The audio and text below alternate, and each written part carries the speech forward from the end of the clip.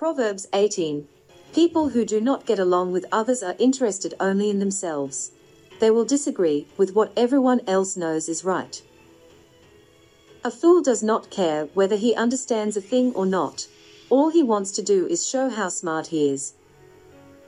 Sin and shame go together. Lose your honor, and you will get scorn in its place. A person's words can be a source of wisdom, deep as the ocean, fresh as a flowing stream.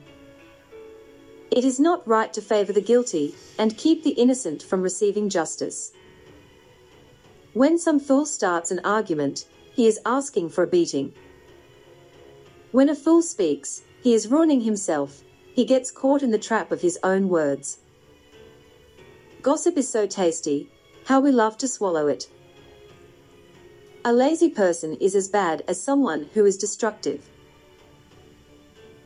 The Lord is like a strong tower, where the righteous can go and be safe. Rich people, however, imagine that their wealth protects them like high, strong walls around a city. No one is respected unless he is humble.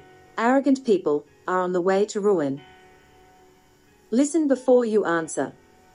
If you don't, you are being stupid and insulting.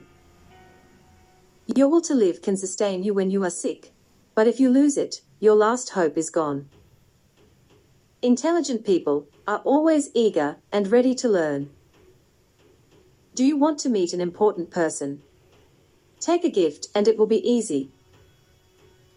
The first person to speak in court always seems right until his opponent begins to question him. If two powerful people are opposing each other in court, casting lots can settle the issue. Help your relatives and they will protect you like a strong city wall, but if you quarrel with them, they will close their doors to you. You will have to live with the consequences of everything you say. What you say can preserve life or destroy it, so you must accept the consequences of your words. Find a wife and you find a good thing. It shows that the Lord is good to you. When the poor speak, they have to be polite, but when the rich answer, they are rude. Some friendships do not last, but some friends are more loyal than brothers.